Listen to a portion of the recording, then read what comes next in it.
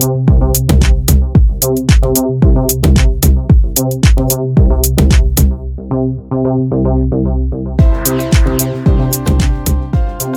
up, everyone? I'm Catherine Rudder, and this is Life in the Fast Chain. Coming from the studio, it's a beautiful thing. I am joined by Charlie Cooper, our Chief Communications Officer here at R3. Charlie leads external affairs globally for R3, covering regulatory affairs, communications, and public relations. Charlie is a great time, a good friend, and extremely important in shaping the way we talk about emerging tech, specifically blockchain, and now confidential computing with the release of R3's Conclave. On this episode, we talk about what the heck is going on with cryptos right now, how the money pouring into cryptos is a little different than what's being poured into blockchain and other emerging technologies. We discuss how this focus on crypto and blockchain impacts heavily regulated and complex institutions and what that means for them. We talk about how R3 is investing in new tech, and we talk about our development fund. And we have a lot of fun in the studio along the way. I hope you guys enjoy listening as much as I enjoyed recording. Let's get to it.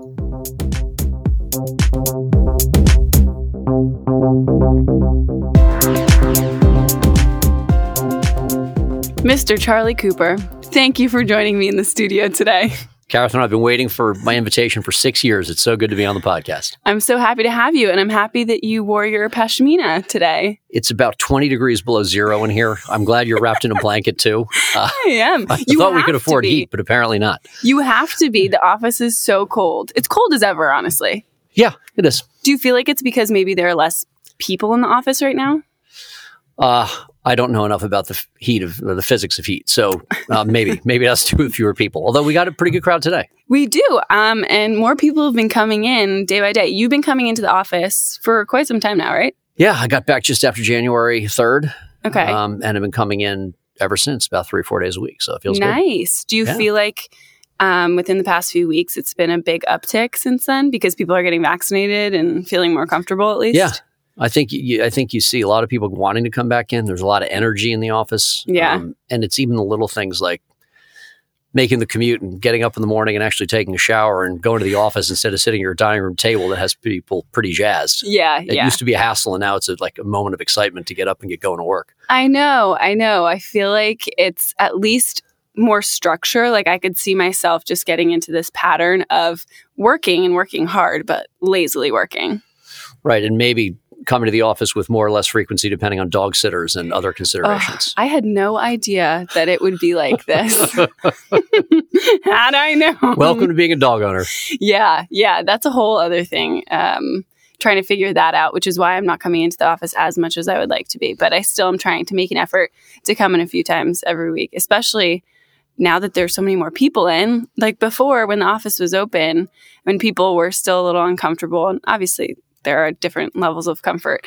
But yeah, I'm very comfortable coming into the office. I'm so excited to be able to. I know not that many. I mean, the rest of the world is kind of opening. It's opening up, but we're lucky we can be here. We are. I don't know how many people remember this or were even aware of this, but when we started R3 6+ years ago, we decided to co-locate the engineering team in London and ask them to come to the office, which was a bit different than many technology companies, which allowed people to work from home on a more frequent basis. And one of the powerful things that we found is their ability to collaborate and think creatively and be innovative was multiplied exponentially when they were in the same area together. Mm-hmm. And many people who I think had preferred to be at home for a while, when they started coming in with more frequency, realized the benefits they were getting of it. Yeah. And that we as a company were getting out of it. And I think there are a lot of people that may have gotten used to the COVID lockdown. Oh, totally. But are probably ready to come back when they get the opportunity. So we're looking forward to welcoming them back. Totally. On a personal note, I'm getting a little sick of the COVID bod. Like, if I have to see other people, I'm going to need to start getting my SHIT together. I can't comment on that. I don't notice the bodies of my coworkers. That's good. I will leave that to you. Very good response. Yeah, that's a strict policy I have. That's a good policy. Yes, I think indeed. more people should probably abide by that and maybe now bring it up on their own. But so what are you most looking forward to, aside from being in the office and being able to be more social as the world is on the mend? But before we jump into it, what would you say outside of coming back into the office, you're most looking forward to in the next few weeks/months? Post-COVID? Yeah. Or post-lockdown? Mm-hmm. I don't think this is overstating it. I think there's something really unfortunate that's been going on where we during the crisis begin to look at other people as a reason for fear. Mm-hmm. And a threat. Mm-hmm. And this can be even people we're close to who may not necessarily been as careful as those of us who have during COVID. Mm-hmm. It could be someone walking down the street or on a subway platform or in a crowded market when you're going to get lunch. People we're social creatures to begin with, and we want to spend time together. And there's been this period where we're actually inherently mistrustful of them and worried about the threat that they could pose to us or our loved ones. Yeah. And that beginning to fade away and people being more and more comfortable connecting the way that they used to. Yeah. I think I can at least speak for myself. I'm sometimes having to restrain myself because if it were up to me, I'd go around hugging everyone. It feels so good to be back. I know. Yeah. I know. That's a very good response. I agree. It's something that I think I'm also a very excited person. If I could run into the office and give everyone a hug, good morning, honey, have a great day, I would, but I can't. And you used to. And I used to. It's coming back. I know, it is coming back. We have two of the louder people in the office in the studio right now, so it's kind of nice. And if they'd seen us setting up for the podcast and heard us setting up for the podcast before you hit record, I'm not sure anybody would be listening to us anymore, but we're professionals now. We really locked it down. We've turned it on. So tell me a little bit about your role at R3. Why should anyone care what you have to say? They shouldn't, really. No, in a way, I guess when you say care what I have to say, I guess that's the role itself, as I do a lot of saying. I do a lot of talking. Mm-hmm. So I'm the Chief Communications Officer, which is a combination at R3 of not just the communications and PR, but also a fair bit of internal comms and a very healthy dose of government relations and regulatory affairs. So a lot of the work that we do centers around convincing public policymakers of the benefits of the technology to allow innovative solutions, to work with us to build those solutions. So regardless of what role I'm in, whether I'm PR guy on any given day or whether I'm the government relations guy, I'm trying to communicate the story of the company and also the industry to various different stakeholders that are out there and honestly help pave the way for a welcoming environment for us and frankly sometimes our allies, but also our competitors, because this is a nascent enough industry that when you spend time making the case for some of us, you're actually making the case for all of us in a lot of ways. And every time that one of us goes in to sit with a central bank or do an interview with the FT or what have you, if we put our best foot forward, we all benefit from that. Mm-hmm. And if we decide or we don't show up to the game quite the way we should, there's a mark on all of us. And so it's in a way incumbent upon all of us to work together to put that best foot forward. Yeah, that's a good point, especially because the last few years, there's ups and downs, and we'll talk about the crypto craze that's happening right now. But I feel like you're right. It's kind of like a rising tide lifts all boats situation of trying to get people to understand why this technology is important. What do you think because you've been at R3 forever, what do you think? Forever's a long time, I got to tell you. It's a long time. I show the scars. Like forever. Yeah, it does. I started as a sprightly young 20-something. I'm still in my 20s. Yeah, you're still in your 20s. Unfortunately, not all of us are that young. Doesn't feel like you're holding Let it together well. You. Yeah. Thank you. That's not what my COVID bot says. So, what would you say within the past 6 years has been one of the tougher hurdles in the space? Because there must be a lot. So that's probably a loaded question. Well, there have been several. Mm-hmm. In some ways, I think the toughest hurdle in the 6-7 years is something we may be facing again with this current skyrocket of crypto prices and various different coins out there. Is convincing governments, convincing corporations, convincing mainstream financial institutions, convincing various different entities that crypto is far more than drug dealers and gun runners. Yeah. There was a real impression when we launched the company that long ago that crypto was designed for nefarious purposes, and the reality is it's not. Are there bad actors in the space? There are, but there are bad actors in every space. And that is in no way the predominant user base or developers or the thinkers around crypto. But we had to spend a lot of our time telling that story. I mean, I sit in the communications role, so it's about telling that story to reporters and through various different media outlets. But it's also meeting one-on-one with government stakeholders around the world, tax authorities, derivatives and securities regulators, central bankers, law enforcement, et cetera, and convincing them of the benefits of whether it be crypto itself, the underlying technology, DLT, blockchain, which we're doing. Now we're expanding it at R3 into confidential computing and all the rest of it. The hardest part, I think, initially was getting over that skepticism or that concern that existed with many stakeholder groups. Yeah. And I think there is a worry that as many of these coins begin to skyrocket the way they have been recently, we face a different problem, which is a reputational problem, not around nefarious actors, but around consumer protection and around the ideas around the way in which people are investing in these, and they may or may not get hurt depending on which way prices go.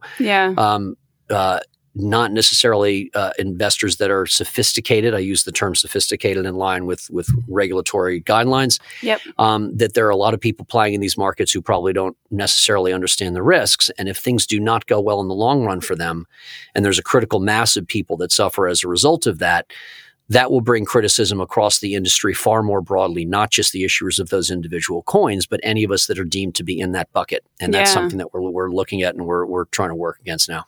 Yeah, I mean, there's a ton of money going into cryptos right now. What is that about? Is it just this? I mean, if I have another one of my friends who is not in this industry who just texts me like, "Doge, what's going on?" Like, I swear, I'm like, what's happening? What's going on?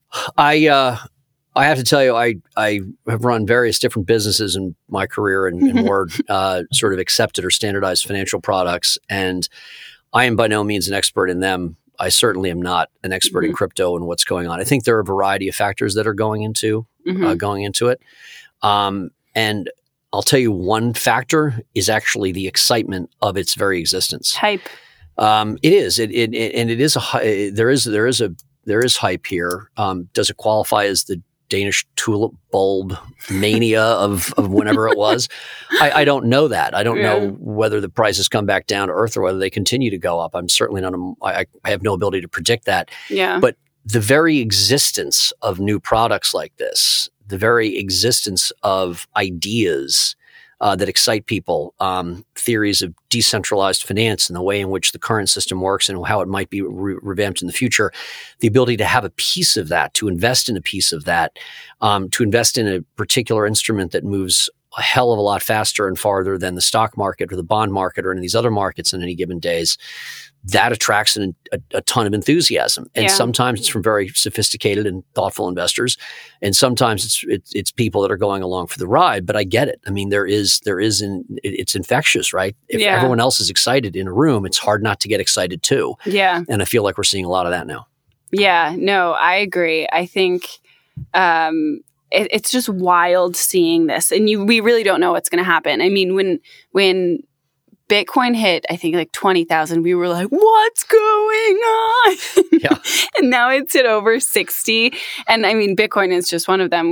We've seen so many of the other coins, the smaller coins, just suddenly get traction. I mean, I've kept my eye just because it's kind of, I don't want to equate it to like a drug, but it's a little addicting for me, at least at this point. I kind of get it. Like, it's addicting looking at these things. Like the other day, months ago, I was talking to my brother and looking into, like, we talk about zero knowledge proof technology. So I'm like, oh, Zcash, and I was just looking at it and I'm like, you know what? I'll get one. It's like $63. Like, I'll do that. And now it shot up to like $350. I'm like, that's pretty sick. Yeah. So I mean, small scale, but I do get it watching. And every day I'm like looking back like, wow, that said, this can all come crashing down. And like, then what? There's no like safety net. Well, the concern, if it comes down to the earth, I think is broader than just the people who invested in it. Although obviously it's it's incredibly meaningful for those people who get hit, who get and potentially hurt by it. Yes. The difficulty of this is we were talking earlier about how we're sort of all in this together. The rising tide floats all boats, and whatever the opposite of that statement is. Oh, yeah.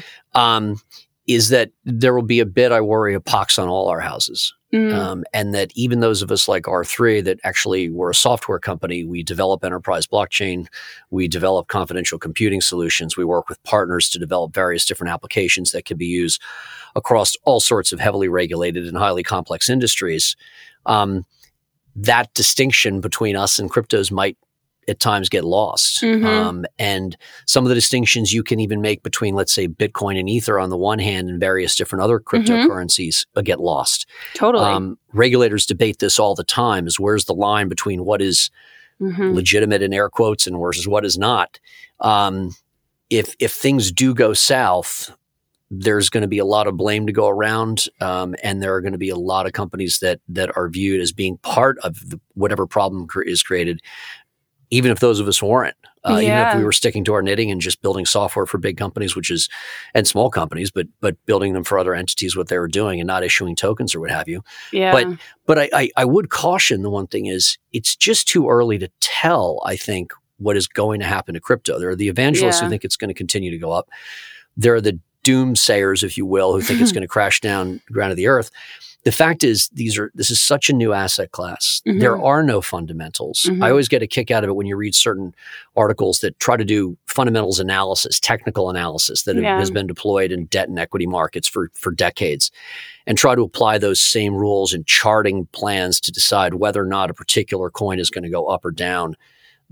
Those rules don't in any way apply to this. So I think it's too early to tell. And I'm the last person to tell someone to invest or not invest in crypto, because I honestly don't have an answer that I feel confident in. Yeah. And I have said this before. I'll say it again. No one should listen to me about any of this. Me either. But here we are talking about it at length. Yeah. Here we are on a podcast. We'll take care of it. Listen on Apple Podcasts. So, but yeah, you're right. There's much more at risk than just like Zcash coming back down to $63. But so stepping aside from cryptos, putting that in a bucket to the side, there's also a lot of money going into blockchain and confidential computing outside of cryptocurrencies. So what's that about? Well, I think there are several different theories. I think the most obvious one, and the one that we're hearing most from our clients, is that we're coming out of, I would call it the COVID haze, or a bit of a COVID hangover. When the pandemic hit, there were such concerns about the global economic picture and how significant a downturn it might be, that the types of monies that were being invested by companies in new technologies and innovative technologies and creative technologies really began to shrink. You saw innovation and R&D budgets at times get canceled out or dramatically curtailed. There was this period when nobody knew what was happening tomorrow, much less 6 months from now or a year from now. Yeah. And therefore, spending money outside of a core business is very intimidating, and it certainly is for large organizations. And I think you saw a real curtailing of that spend. And I think now, as you're beginning to see an economic upturn, and by no means are we through the pandemic. I mean, certainly the United States and the UK and various different other countries and certain developed countries are beginning to turn the corner, I would say. I'm no virologist. I don't know enough about the medicine, but it feels that way, and we're really seeing an economic upturn. Unfortunately, there's a lot of suffering to come to the rest of the world, and what impact that will have economically, I think no one can say. But what I think we can say is that in many of the G7 and G20 countries, we are seeing all sorts of activity where people have, after curtailing it, are actually the pendulum is swinging to the other side, where because what COVID did was lay bare dramatic inefficiencies, dramatic problems that these institutions were having with their legacy computer systems. Yeah. When you have to flip a switch and send a company of even 50 people at home to go work from home overnight, multiply that with some of these large companies that imply 10,000, 50,000, 100,000 people. The load that you find on various different legacy systems is more than I think they could bear. And I think there was a realization during COVID that, well, maybe we can't spend it now, but we're going to have to spend it. It taught, I think, corporate world a lesson that innovation is no longer an option; it's a necessity. Yeah. And now I think it's the time to turn to it across all different levels of business, and beginning putting the money into the innovation that they've been holding back on for a year. So I think the pendulum swung back, and here we are seeing this money really flooding back in. And honestly, it's quite encouraging. And frankly, even R3 is part of the spending game because we're making investments all over the place. Yeah. Yes. So you make two good points that I want to touch on. Firstly, with R3 and the R3 Corporate Development Fund, we're investing in different companies. Can you talk a little bit about that? Sure. So the story of the Corporate Development Fund at R3 actually started a long time ago, and we have been quietly investing in companies now for well over a year and almost 2 years. Mm-hmm. We made a decision several years ago that the Corda ecosystem, the R3 ecosystem, Corda is obviously our software, R3 the company, that the ecosystem would thrive better if not only were we generating the best software possible, but that we had a healthy ecosystem of partners that were generating cool, interesting, smart, and problem-solving, most important apps that would sit on top of that platform and be used broadly in various different marketplaces. Mm-hmm. And in that, when you recognize something like that, you realize you can't do it all on your own, as much as we all would like to. We realized there were so many companies out there that had really interesting ideas, but at times were having trouble getting off the ground. When we started R3, it was by no means a guarantee that we would raise the money that we did. It was by no means a guarantee that we would have the success that we've had to date. And every day we are meeting with entrepreneurs all over the world, and we see the fire in their eyes. We see the innovative spirit. We see the commercial hunger, and yet they need a head start. And it can be something as small as an early investment. It can even be mentoring and even soft stuff that we give to them. But there are times that we're cutting checks, even at a seed stage or even, at times up to a Series A stage, where we have decided these companies not only have a problem-solving app that could be real, but they've got a business model that makes sense. They're hiring the right talent, and we're willing to put our money behind that to ensure that they succeed. And we now have, as of a few weeks ago, investments over, I think, 30 investments all in. Mm-hmm. We've deployed over $10 million. That number is going to keep increasing and increasing at a greater rate. Mm-hmm. And the more that we're out in the market doing that, and the more people are hearing about that, the more they come to rely on us because they know we're willing to put our money behind our product in a way that many other companies are not. Yeah, no, thank you. That was a very good way of describing kind of what's been going on. And I'll link to a recent press release in the bio of this episode if people want to learn more, but that was very succinct. Thank you. Well, I'm a communications officer. I was going to say. You should know that. I laid it up for you and you could slam it down. I do talk for a living, sometimes. Me too, sometimes.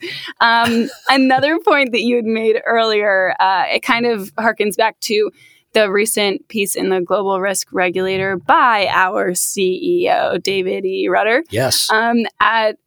Just at the beginning, just to kind of refresh on what you were just touching on before, it says meaning the pandemic, has shown that almost every industry is capable of rapid digital transformation when needed, and many industries' histories will now be forever split into two distinct chapters, pre- and post-COVID-19. Yeah. What are your thoughts on that? So I'm always fascinated with the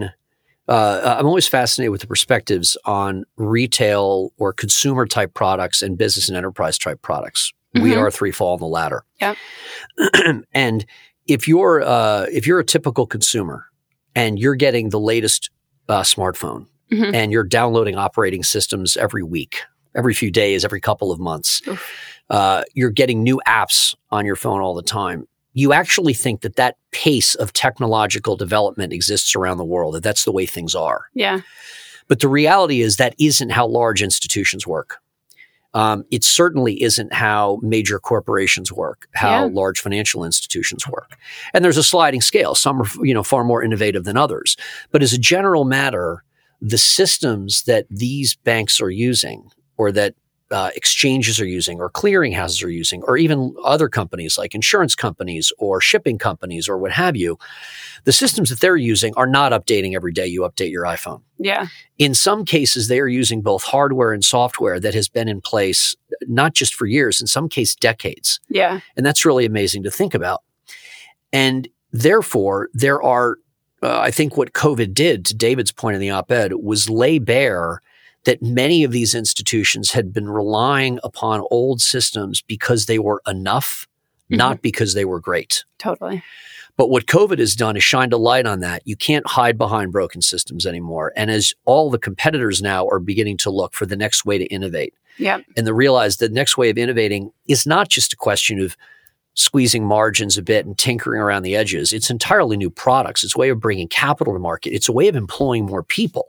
It's a way of ensuring the longevity of your institution. Suddenly, this slow rate of innovation that we see on the institutional side is really beginning to increase. Yeah. And COVID sparked that. I'm not saying we'll ever get to the point in time where banks are updating their software or exchanges are updating their software or shipping companies are updating their software at the rate at which my iPhone updates. Yeah. I don't even have to do it. It does it itself. That doesn't work at an institutional level. Yeah. But now they've gotten that. Now they've hit that realization, and COVID really brought that home. It's one of the unfortunate. It's one of the small fortunate things that came out of this. It was a clarifying moment. We all wish this hadn't happened. Yeah. Unfortunately, it did. But I think it taught us some lessons that we were long overdue to learn. Yeah, lessons in and out of the business world, I'm sure, for most. Yes, no doubt. But yeah, I think it's an interesting piece, especially because, I mean, for me, being in the position I am, millennial, like emerging tech, of course, this all makes sense. Why wouldn't you want to move on to this new technology? You can do this, that, and the next thing. You can save millions and billions of dollars. To me, I'm like, duh.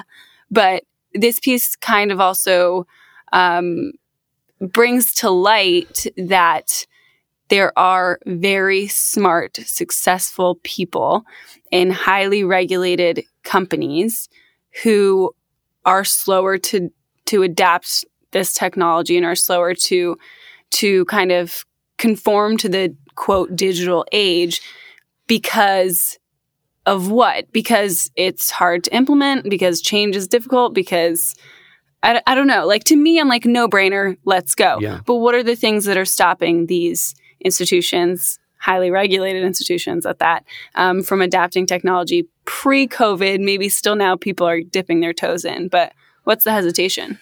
Well, I mean, there's probably a lesson in Max Weber or something that we could pull down about the power of bureaucracy to slow things down and to cause all sorts of difficulties. I mean, I think it's several things. Large institutions inherently don't work as quickly as small ones. Yep.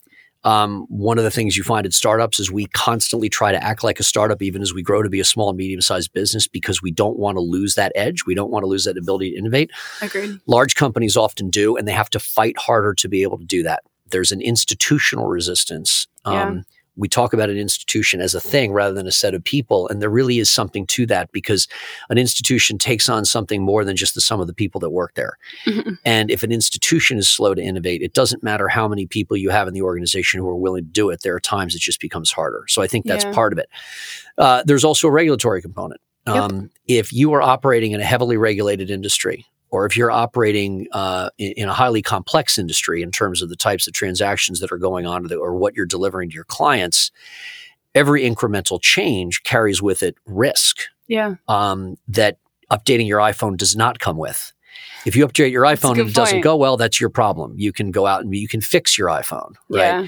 If you update an entire software package that underpins an insurance platform, for instance, the way in which you sell insurance to consumers, or the way in which you track shipping containers, we do a lot in trade finance and supply chain at R3. Mm-hmm. If you implement an entirely new way, a digital way of doing that, and the system doesn't work, the stakes of that are so much higher. Yeah. And as a result, I think institutions are scary of making those changes. And there's always the sort of Damocles hanging over your head, this regulatory moment where what if good enough is good enough because regulators have already approved it? What if I start doing something different that hasn't met with the approval of regulators? Yeah. And I've used this example before, but I think it's an important one.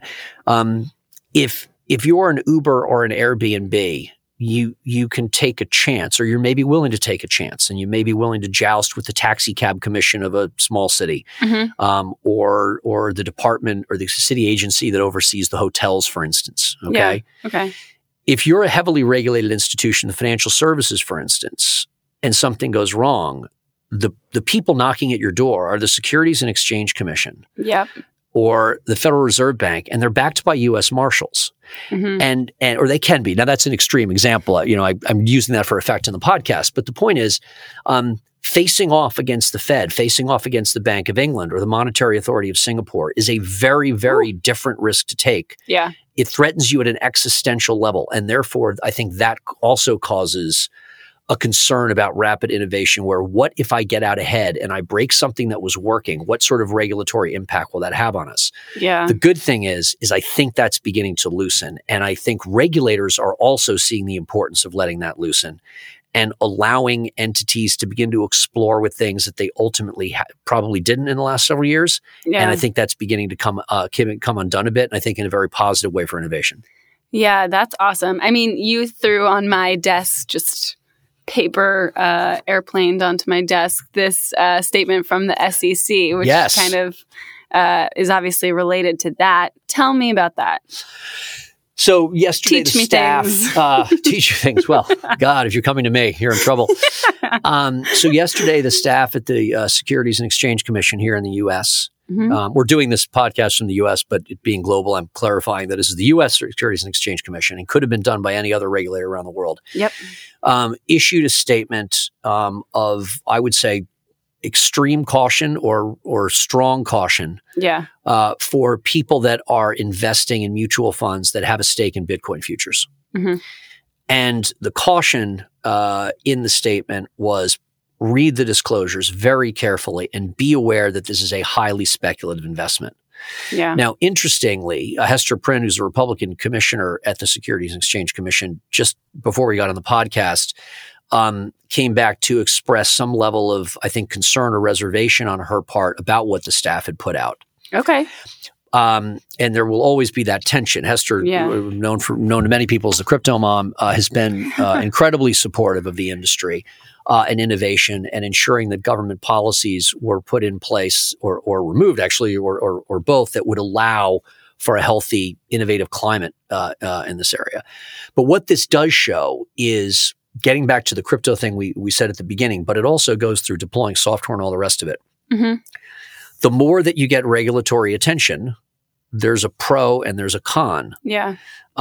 The pro is, if you are working with regulators and you are helping them understand in a fully transparent way what you're doing and why you're doing it, and they get comfortable with it, then you can express the comfort of those regulators onto potential clients and to an industry, and they will in turn have comfort to innovate. Yeah. If a large bank knows that the central bank or the securities regulator of their country is predisposed to approve of or to accept an innovation, they're more likely to take it. Yeah. But the flip side is, when regulators start looking at things, they don't always have the same perception, or they might, by definition, because it's a government agency tasked with protecting the functioning of markets, they tend towards a more risk-averse posture. And therefore, the more scrutiny that is brought on, the more likely it is that regulators step in at some point and say, well, hang on a second. Yeah.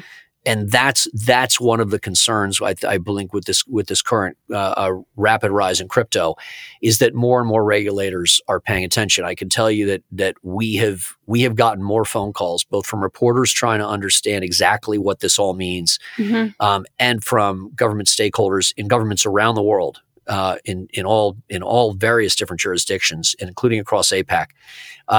What does this mean, and why should we be concerned, et cetera? And when they're asking those questions, the thing that I would encourage the crypto enthusiasts out there is, you have to take these people seriously, and you have to be willing to tell your story to them.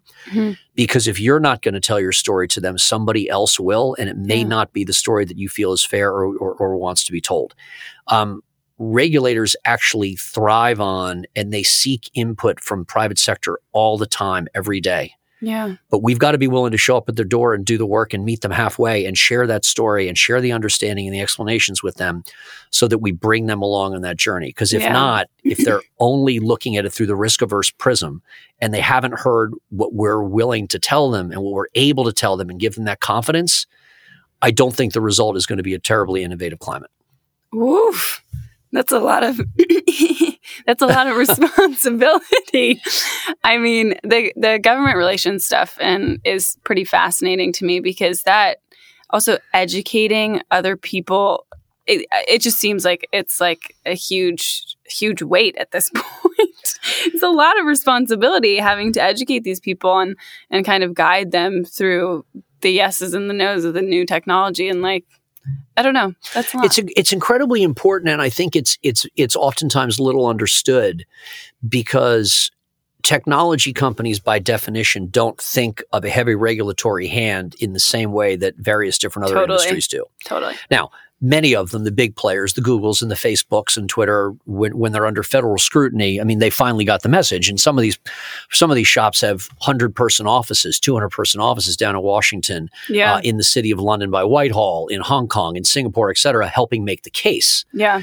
But they came to the party late. Yeah. And it's interesting when I have conversations, even internally with some of the members of our own company who are technologists, their answer oftentimes to me is, well, what does the government have to do with it? We're just building software. I understand that. And I understand that inclination because if you came of age as a professional building software and the regulatory burden didn't fall on you as a company, it actually felt on potentially a user of the software, or frankly, it fell on there was no regulatory burden because you were selling to unregulated industry. Mm-hmm. It doesn't necessarily make intuitive sense as to why the government relations practice becomes important. Yeah. But when we started R3, we started with a government relations practice. It was called Regulatory Affairs then. And we found ourselves, it was quite surprising, we would be out in meetings all over the world and we would ask regulators, who else have you spoken to? And they would say, nobody. Yeah. Nobody has come to us yet. Yeah. Luckily, that's changing. Yeah. And you see far more activity. And I don't just mean recently. This for the last several years. Companies have been ramping up their activities. You've seen trade associations launched around the world, quasi-governmental agencies that are working with us in the public-private partnerships and all the rest of it. But yeah, I mean, it's an incredibly important role, but it's one little understood because one thing I have found in my career, and I spent a lot of time in politics, is if people don't really like politics, like actually love it, they don't pay any attention to it because it just doesn't resonate with them. Yeah. So trying to explain to someone who doesn't fully care or pay attention to how governments work, what government's relations people do, it's just this sort of opaque black box. Yeah. And we're on the defense trying to protect the company, and it's not always a publicly done something. It's not always done through press releases and speeches. It's done through old shoe leather, door to door, shaking hands, talking to the right people and making the case. And it's it can be a bit more quiet than some of the others, but it's incredibly important. Yeah, I remember even within the company, time is so confusing to me right now. Must have been like 2 years ago. I remember we had I think it was at the time Reg Affairs, just like town hall, where Isabel Corbett was like, all right, listen, this is what we're doing, okay? Like, I don't want to hear, like, what are they doing in government relations? Like, blah, blah, blah. This is what we're doing. And you may not always hear about it, but it's a very important role. So everyone sit down. I remember, and also Isabel's so great. And she's a commanding force. I feel like she was walking around the meeting room talking and everyone was like, oh, we're never going to ask her again. Isabel is incredibly talented and incredibly intense. There's no question. Love her. There's no question. Love her. And she runs it day to day. And we've got a great team with Jack Fletcher and Indra Supia and various different outside firms that help us because it really is a team effort. There was a moment of real validation, I think, well early on, because at times we would run into people who wouldn't get it. But Isabel, as she told me, had an anecdote where she ran into Kat Baker, and Kat, for your listeners who don't know, is one of the top engineers at the company. Yeah, incredibly talented technologist, and it was not lost on her at all. She said something like, "Isabel, like you're all the people that you are the people that make it possible for us to do what we do." Very cool. And that really is it. Yeah. Because if a regulator decides to show up and shut something down or cause difficulties, that can be an existential problem for a company our size. Yeah. And it is a critical role. And more, I think the technologists begin to see it. And more, we bring technologists to these meetings. And I think they have a fun time. They probably think we're all crazy when we're down in Washington or Whitehall or what have you. But when they get involved and they see the heavy policy concerns that people on Capitol Hill or in Parliament or in Brussels are grappling with, to be a part of that debate, to feel like they can contribute to that, I think is actually quite exciting and meaningful for them. Yeah. Yeah, totally. Well, Charlie Cooper, thank you so much for joining me today in the studio. It actually... Yeah, this has been great. It has been so much fun. We have our wraps because, again, the office is freezing, but I feel like, this is great. We're wrapped in blanket. We just need a campfire in the middle of the podcast table. I know, get some s'mores. Exactly. We really are wrapped Maybe up. a warm brandy drink. Oh. Yeah, it's probably time for that. That would be nice. It is time for that, looking at my watch. Anyways, thank you so much for joining me today. I learned a lot. There's also a lot of what we talked about. We've had recent news come out. So if you're interested, go to the bio of this episode and you can check out some of the articles, op-eds, statements, and all that stuff, and read more for yourself. Cool. Great. Thanks for having me. Thanks for coming on.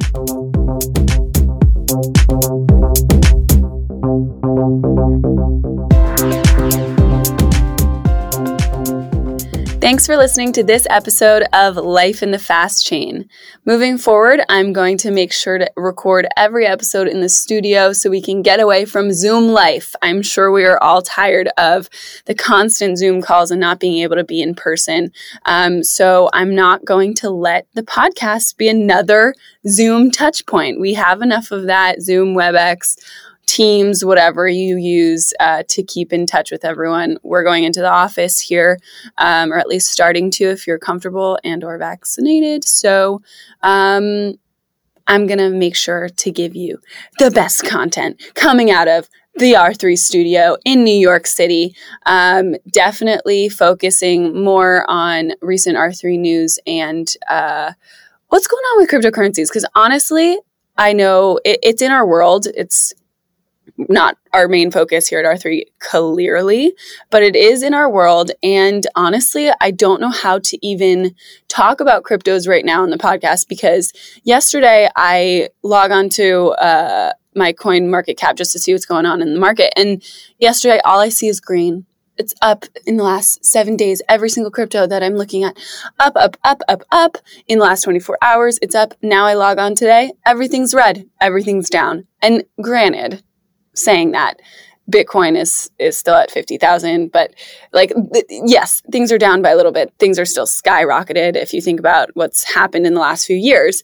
But still, how am I supposed to talk about this? Up, up, up, down, down, down. What is going on? By the time this releases, we could be skyrocketed on a different planet in cryptos.